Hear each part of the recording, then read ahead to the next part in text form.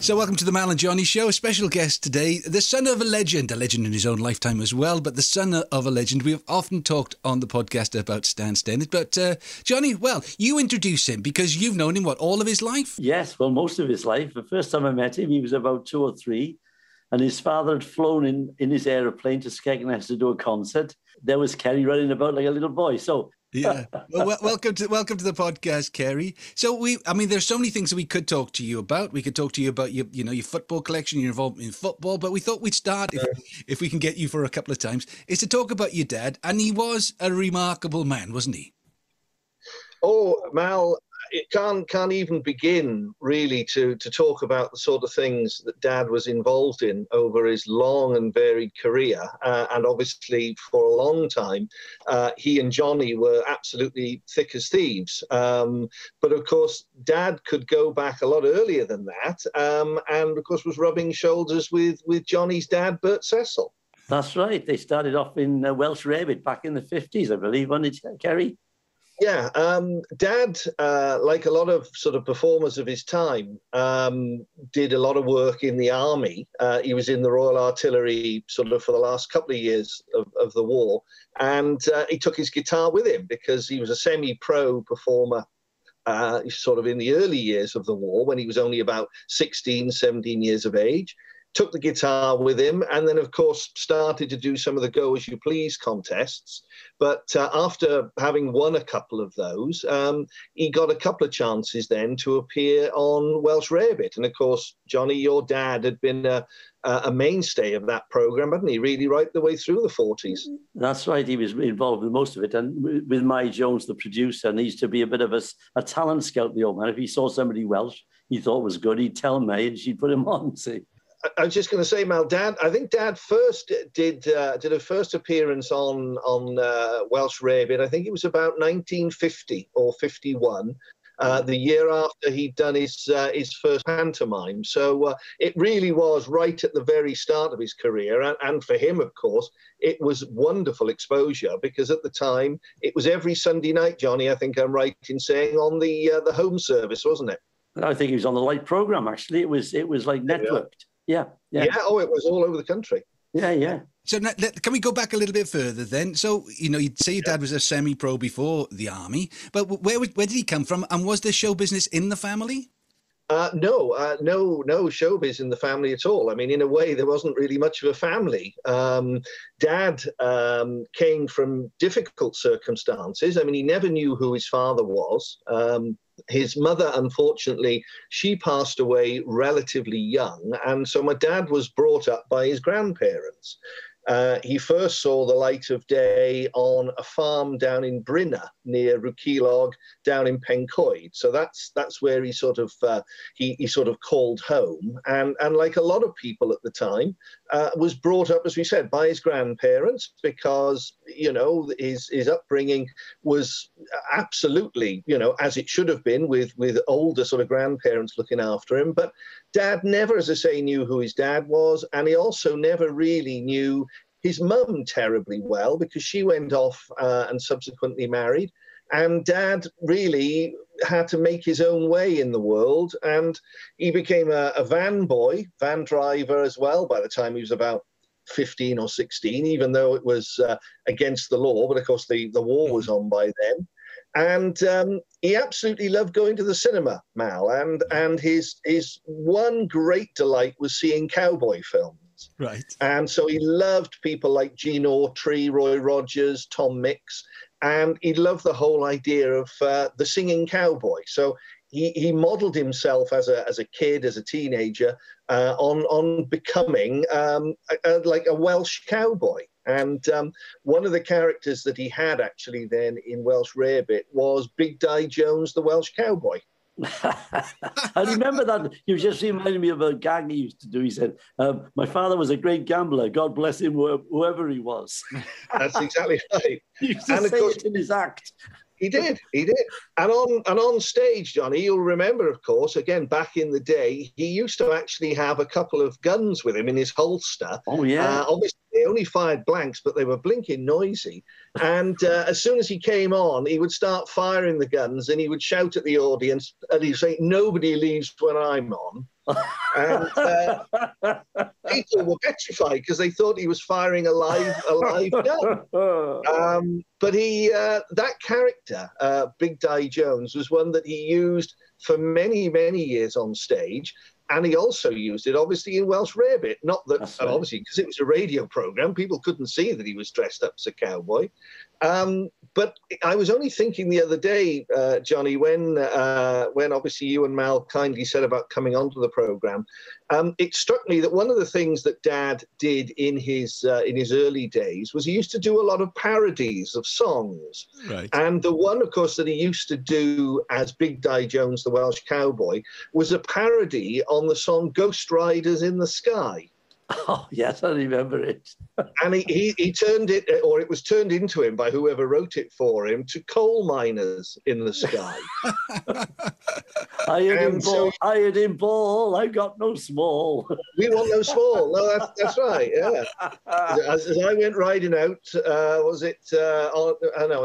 an old cowpoke went riding out one dark and windy day. On Dowlas top he rested as he went along his way.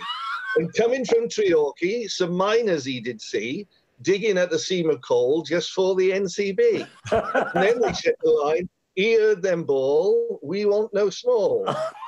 People wouldn't have a clue what it was all about today, would they? Not a clue. No.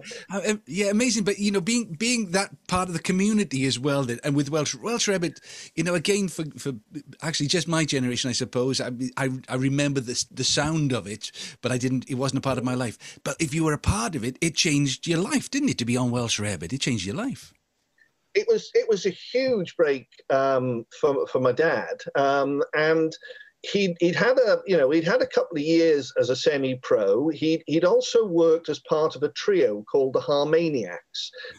He worked with Steve Gibson and George Hodge, who were two very, very dear friends of his. And they started off playing places like the cinema, like the Olympia, which became the ABC in Cardiff. And they were working all these sort of workmen's halls in the valleys when he sort of came back and was demobbed from the army in, about 1947, 48. But they did a summer season up at the Gaiety in Ayr for about 25 weeks. And I think that almost sort of killed the trio off, really, because they decided, the other guys decided they didn't really want that lifestyle of living away from home for as long as they did. They'd done some weekly variety around some of the metropolitan halls in London, which was okay. But then, as I say, I think the summer season up in Scotland, nice though obviously Ayr is, it was probably the thing that made the two boys realise they didn't really want to go into the business full time. But Dad was absolutely all for it. So by the time then he did get the chance to go into Welsh Rarebit, he was very much a solo performer with his guitar. And as I say, things like these parodies that he used to do. And he was also very, very keen on American humour, Mal. He was a big, big fan of a lot of the American performers. And he actually had the chance at the tail end of the war to work down in Surrey, down towards Johnny's neck of the woods, in a show that was on at one of the US service bases that Bob Hope did. So he got to work with Bob Hope very, very early on in his career. Not that probably he probably didn't even necessarily say hello to him, but he would have certainly watched him from the side stage. And as I say, Dad was just such a devotee of that sort of slick transatlantic humour. And in a lot of the things, Johnny, then, that were written about Dad through the early 50s, a lot of people did sort of compare his wisecracking with a lot of American, comedians. He liked zany humour as well, didn't he? He loved like Spike Jones and the City Slickers and the Three Stooges and all that. Yeah, he was absolutely on the floor when the Three Stooges came on, and a lot of people would just look at him as though he was mad. But he loved that American humour, and when he used to come on stage as well, of course, he used to have a big cowboy hat with a big arrow through it, so it looked like the arrow shot through his head. And he used that for years. Absolutely. I remember his bill matter was certified insanely funny. Yeah. And I mean, how politically incorrect could you get, really? Yeah, certified insanely funny. Yeah. So, obviously, you're doing a lot of gigs. You get match fit. You get very good at it. But was he a student of those acts as well? Would he? Not research. We call it. Not. Well, you steal from the best, don't you? But did he? Did he actively research them and try and find out the good bits and use them in his own act? Well, I think it was difficult in those days, Mal, because of course we're talking about a very different time, aren't we? I mean, there was no television. There was steam radio, as they used to call it, and this is why, of course, Welsh Rarebit was so important, because, as Johnny mentioned, it was a nationwide programme broadcast on a Sunday evening. They used to do it from the Corey Hall in Cardiff. That's right, yeah. Of course, no longer there. And I mean, it was the launch pad for so many people. But Harry Seacombe for one. Yeah. Well, Harry then used to compare the radio show, on alternate weeks, and then Dad used to do the other weeks. So Dad never worked terribly much with Harry in those days, but they were then the two people who sort of took over, because I mean, it sounds funny to say now, because they were the new breed, weren't they? Yeah. And there was another one, Ozzy Morris. Was it Ozzy Morris? Ozzy, yeah. Yeah, he was a good comedian. And I mean, the thing is, John, Ozzy was a huge star. He was a big name, Big name. And one of the things that I've got here by my side, and I don't know how easy you can pick this up, but there's the poster for Dad's first pantomime. Ozzy, yeah. At the Grand in Swansea. Let me get it the right way around. Hang on. That's it. Up a bit. That's it. Left a bit. Lower. There. Oh, there he is. Yes, Sullivan. Yeah, there's Ozzy. Ozzy Morris, right. And then Dad's down there in this bottom corner. Yeah. Playing the part of, what was it? Tom the Robber. Tom the Robber.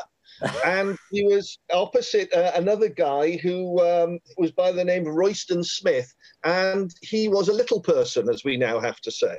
Right. And and so it was Red Riding Hood, and that was Dad's first panto at the Grand in Swansea, 51 that was. So the funniest thing is, the first panto I ever did with your father was at the Grand in Swansea. It was. 1969 going into 70. I got the poster. Oh, there it is. You got it. It is. Johnny Tudor along the bottom. Yeah. That's me. Yeah. My dad always used to say that was probably the most fun he ever had in a pantomime, with you, Ronnie Coyles, the Falcons. And I mean, it went on for about 30 weeks, didn't it? It finished after Mother's Day, so it was well into March. I know that. But we used to laugh so much on stage and off, Yeah. I'll never forget one day, one of the stage hands was a coalman in the daytime. And he came in through the stage door with all his coal all over his face, and he didn't realise the show had started. And he walked right across while we were on stage. He went, "Oh, it's done." Yeah, nice stuff. I mean, you wouldn't believe it. But you wouldn't. No, you wouldn't. The thing is, Mal, Dad sort of had a bit of an allegiance to Swansea as well, because, as I've mentioned, he was passed around lots of different members of the family because, as I say, his mum couldn't really look after him, and then when his grandparents had gone, as I say, different aunties and uncles looked after him, and one of the pairs of aunties and uncles lived in Gorsinan in Swansea, and so Dad sort of had about 2 or 3 years growing up in Swansea. Or in Gorsinan. And so he had a real soft spot for Swansea, and he always loved playing the Grand. And of course, as we said, did his first pantomime there.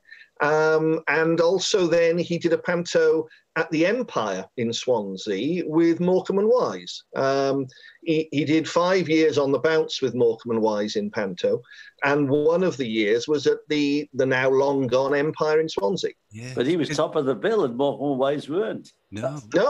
Well, that's very true. Yeah, I met Eric, and that was the first thing he said when he found out I was from Swansea. We did our first gig there, but obviously it was bottom of the bill to your dad. Your dad had this, ability. Well, he had a plane, so he could go all around the country. Did he ever move out of South Wales?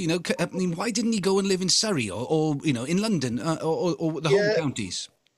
Well, it's a good question, actually, Mal. Dad loved his home, and I think that was partly because, as I say, as a kid, he didn't really have any roots.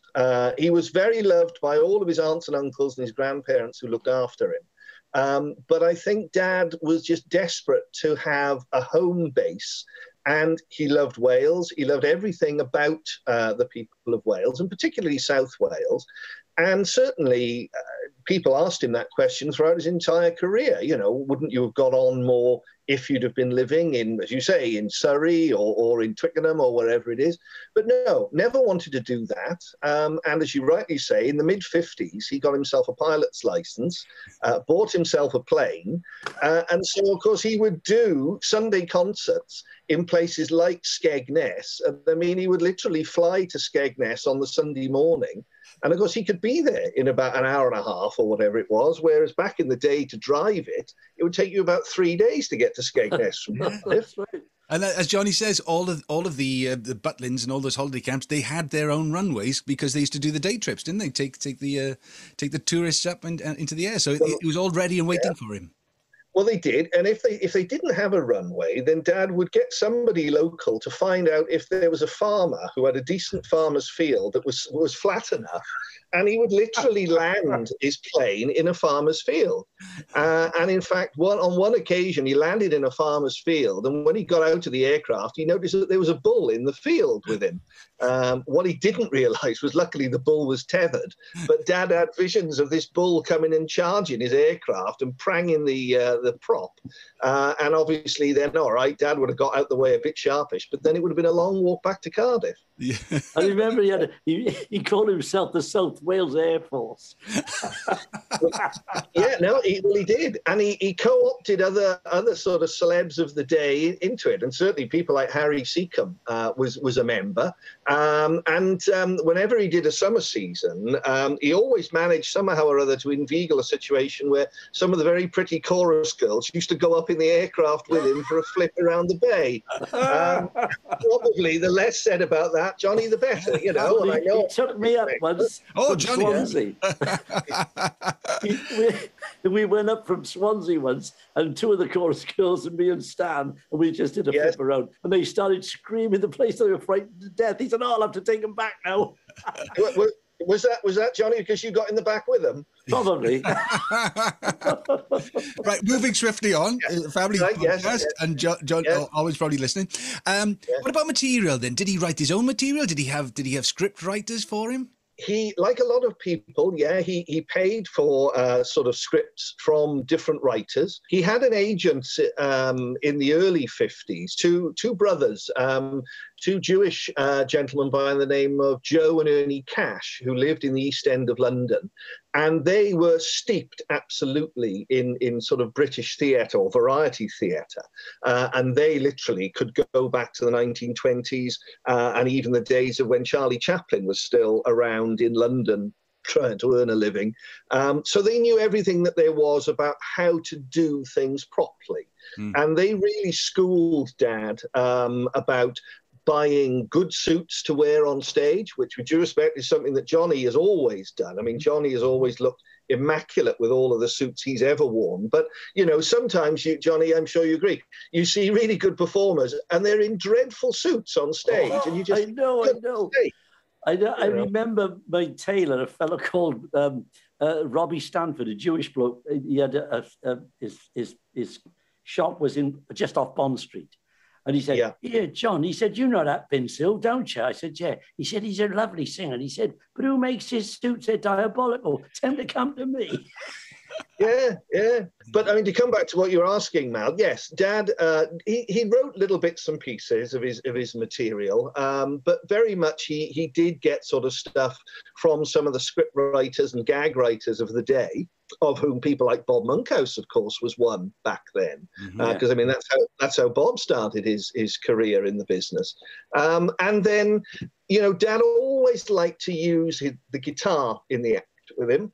He always liked to do musical comedy. And as Johnny said earlier on, zany, silly comedy, which in a way was perhaps a little bit ahead of its time. I mean, it sounds a strange thing to say now with the way that variety has moved on, entertainment's moved on. But yeah, back in the day, actually, Dad was quite different to a lot of the other comedians. He didn't just tell gag after gag. No, you know what I say about Stan? Like a lot of comedians today, they stand up, they got a string of jokes, and they just tell them. Stan was a funny man. A lot of them are not funny men. They just stood there like raconteurs telling jokes. Whereas Stan could make you laugh by making a funny noise. He had a great face. He had a great face for comedy because it was like plasticine. It was very funny. Yeah, he did all the funny noises. Yeah, you mentioned the guitar, and actually, one of the first times I interviewed your dad, it was to do a musical interview. We both had guitars. I remember it to this day. He came in. It was a lovely, full-bodied Gibson, and we played Sweet Georgia Brown together. And he was just so naturally gifted at that material, and he's so fluid as well that he could talk and play.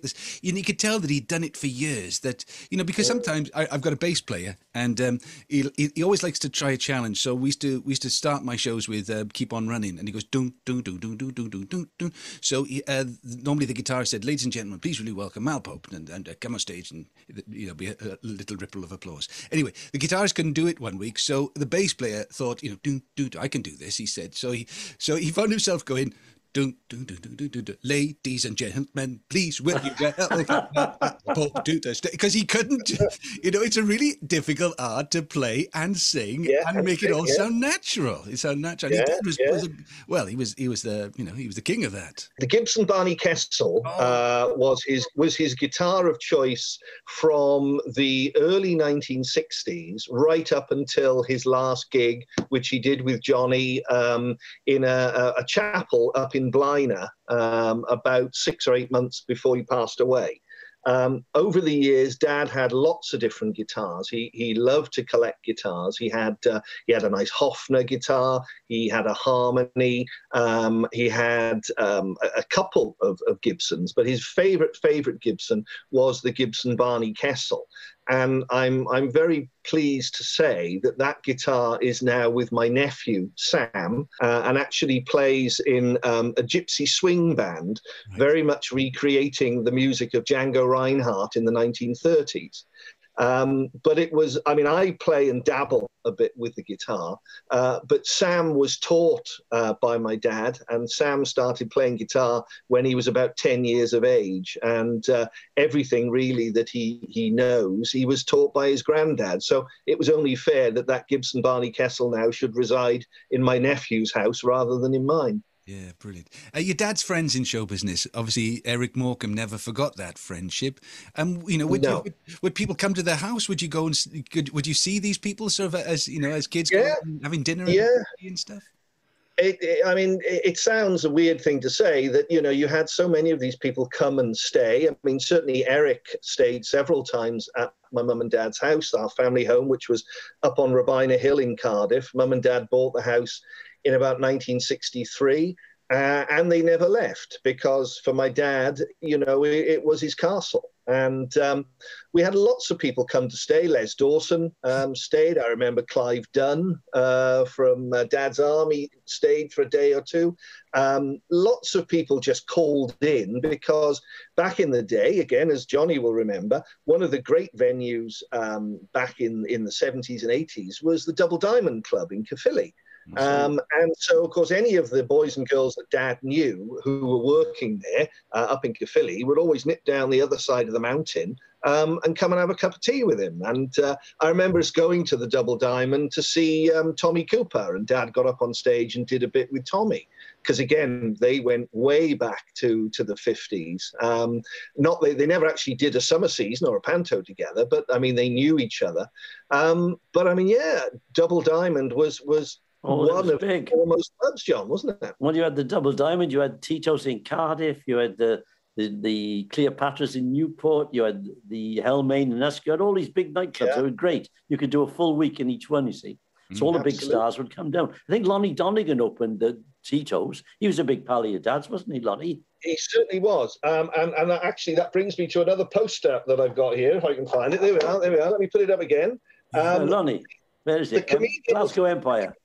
Graveyard, the Glasgow Empire. And there we are, Lonnie Donegan. And there's my dad in the middle. And Des in the corner. And down in the corner there, yeah, Des O'Connor. Yeah, Wow. yeah. What's the story about Des O'Connor? He fainted to get off or something, but He did. I mean, Mal, as you probably know, the Glasgow Empire was looked upon as the English comedians' graveyard because they literally used to throw rivets at the English comedians, particularly on a Friday night. it was only if you were Welsh, but not English. But that was the thing. So, because Dad was Welsh, he sounded like an American. And he got away with it. But you're quite right, Johnny. Yes, on one occasion, Des O'Connor literally fainted so that they could drag him off the stage because he was going so badly. I'm not surprised. I saw his act. Yeah. and funnily enough, Mal, my dear old mum, bless her, she always used to say about Des O'Connor, because he had a bit of a thing for very nice young blonde wives, and I think he had about 3. And whenever Des was on television with his then wife, my mum would always comment, she'd say, well, of course, I only knew his first wife. And you know, as I say, he did get through a few. My dad was always, I think, petrified to divorce my mum. So they married in, what was it, 1948, I think it was, or 49. And they were together then for their entire lives. And they'd known each other since they were 15. Wow, that's amazing. That's amazing. Yeah, reinventing himself then, you know, because the music halls, the theatres closed down, nightclubs finished, he became an actor. And was he always an actor, or did he have to learn to be an actor to go on to Crossroads and become a big star on that show? Well, in point of fact, the first time that he ever did anything seriously in the acting vein was way back in the mid-70s, when he was asked to play the part of a communist shop steward in a Colin Welland play called Leeds United. It was one of the Play for Today series. And it was a really, really sort of big production set in Leeds at the time of a big strike in the rag trade, in the clothing manufacturing. And my dad played the part, as I say, of a rabid red communist shop steward. So that was his first bite, which he really enjoyed. He was good too. He was good in that. Yeah, and I mean, that was TV. And he played the northern accent as well, which was really, because he could do any accent. You know, he could. He was good at accents. And he was also then offered a part in the Comedians, the stage play. But do you know, he actually turned it down because he just didn't like all the foul language in it. Oh, right. Yeah. So even though he would have been acting in it, it just absolutely stuck in his craw, the idea of effing and blinding all the way through the piece. And he just didn't want to do it, so he turned it down. Yeah. He actually went into Crossroads initially as a character called Harry Silver, who was an American GI on the run. So it was a bit implausible for a Midlands hotel. But anyway, he did a week of that. And he got caught in the end with a toy gun, holding them up, a few people at ransom. And subsequently then, he got the chance to go into Coronation Street. And he played Hilda Ogden's brother in that for a couple of weeks. And then had the opportunity, a couple of years later, to go back into Crossroads as a completely different character, which was Sid Hooper, the garage mechanic. And the 6-week run turned into 7 years. Amazing. Yeah, and it's funny how people think of Ringo Starr as being the voice of Thomas the Tank Engine rather than the drummer in the Beatles. You know, for many people of one generation, that's who your dad was. He was that actor on Crossroads rather than being the comedian, the guitarist, the entertainer. Yeah. Well, I mean, let's be honest, Mal, as you rightly pointed out, theatres obviously were having a hard time sort of towards the end of the 60s. And then into the 70s, Dad, of course, started to produce his own summer seasons and pantomimes down in Porthcawl. And then we also did summer seasons elsewhere too, Colwyn Bay, we did Southport and so on. But I mean, Dad was doing that to give himself work because, in fairness, he'd had a long stint in the 60s in the minstrel show, which had started for him in about 1960, finished for him in 66 because he'd had enough. But really then it was a bad time to be coming out of such a settled show because, as Johnny will remember, there just weren't the theatres putting on summer seasons or the sort of variety that Dad knew and loved. That's right. But the thing is, I remember when we did Swansea Grand, he discussed it with me. He said, I want to do a summer season. He said, probably where, and we thought, well, what about Porthcawl? And that was a fantastic show. It broke all records. And then, of course, from there, he did all the, I don't know how many pantos I did with him, I've lost count. But they all did good business. I mean, because they were proper shows. I mean, I remember that first one. There was Stan, obviously, top of the bill, and you had Roy Lester, the second comedian, Paula Lee, she was a magician. You had Leslie King. There was the Falcons, a knockabout comedy act. There was me. There was the Dancing Waters. I mean, it was unbelievable. Carrie's Waters. You see, the point again is, Johnny, as you will remember, and obviously Mel, I'm sure you're aware too, that Dad always tried to do things the right way. I mean, okay, we had to cut corners eventually because, like everything else, money was tight. But Dad had been brought up in the business and had been taught the right way to do things. But as we're saying with Johnny now, you know, not easy then when everything was changing, theatres were closing, it became very much about the clubs, and Dad didn't like playing the clubs at all because invariably people wanted to hear Blue material, and Dad just never did that. So, you know, the stuff that we were doing in the 70s and subsequently, I mean, we gave a lot of people work, and I'm sure lots of people were very grateful for it. But more than anything, I mean, Dad was just giving himself work because he was such a ham. He didn't just want to sit at home. He wanted to be out there in front of an audience. He loved it. He loved it. He gave Ruth Jones her first job, I think. Yeah. We did Panto one year in Porthcawl. We did, I think it was Dick Whittington. And Ruth was a local girl from the local Porthcawl comp. She was about 16 and she was desperate to get herself an equity card. So she was actually my assistant stage manager for about 8 weeks. And we also gave her the part right at the end of the show to go on dressed up as a teenage mutant ninja turtle. Oh, I mean, these are all great memories in the business. What was, we haven't got an awful lot of time left, so let's bring it round to your father as a dad. Did you see a lot of him? Because he seems to have travelled a lot. Did you get a chance to, you know, to go to the football together? Because obviously I know you're a massive football fan. Did he do all the things that sons and fathers got a chance to do, or was he always away?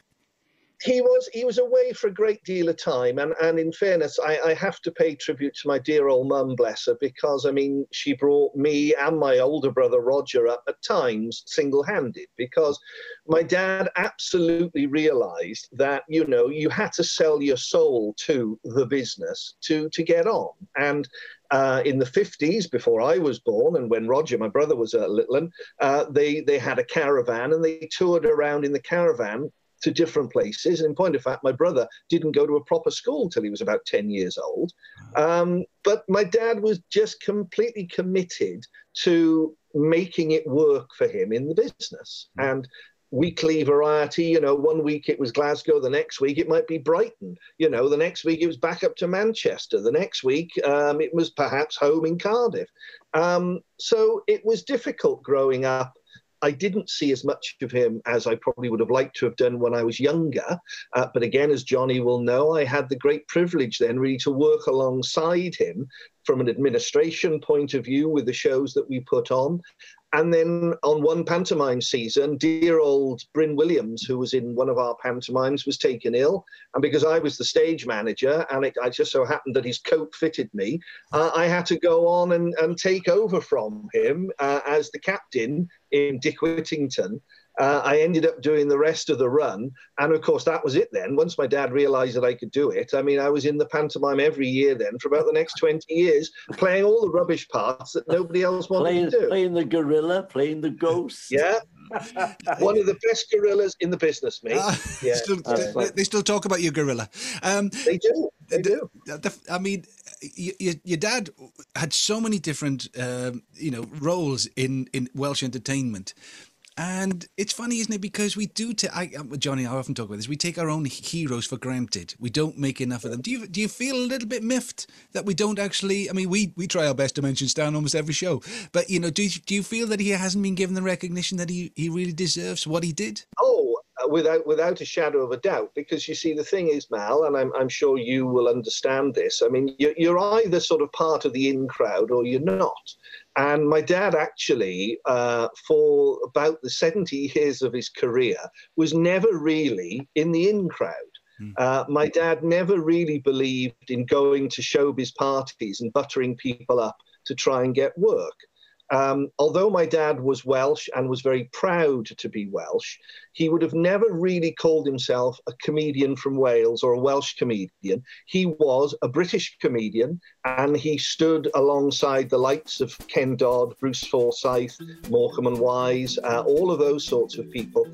He very much was a British entertainer. He never fell back on the sort of thing about, oh, well, you know, I'm from Wales, just like some people say, oh, well, I'm Irish and all this sort of stuff.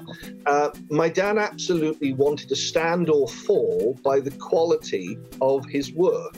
I got to just get this now. When we were doing what's called pantomimes, we were doing so well. Your father was killing him in Cardiff. They were doing bad business, and Martin came, the producer of Cardiff, came and he said, "I'm not happy, Stan. You're killing me." And he went in and he did 5 years on the trot in Cardiff New Theatre and sold out every year. Fantastic.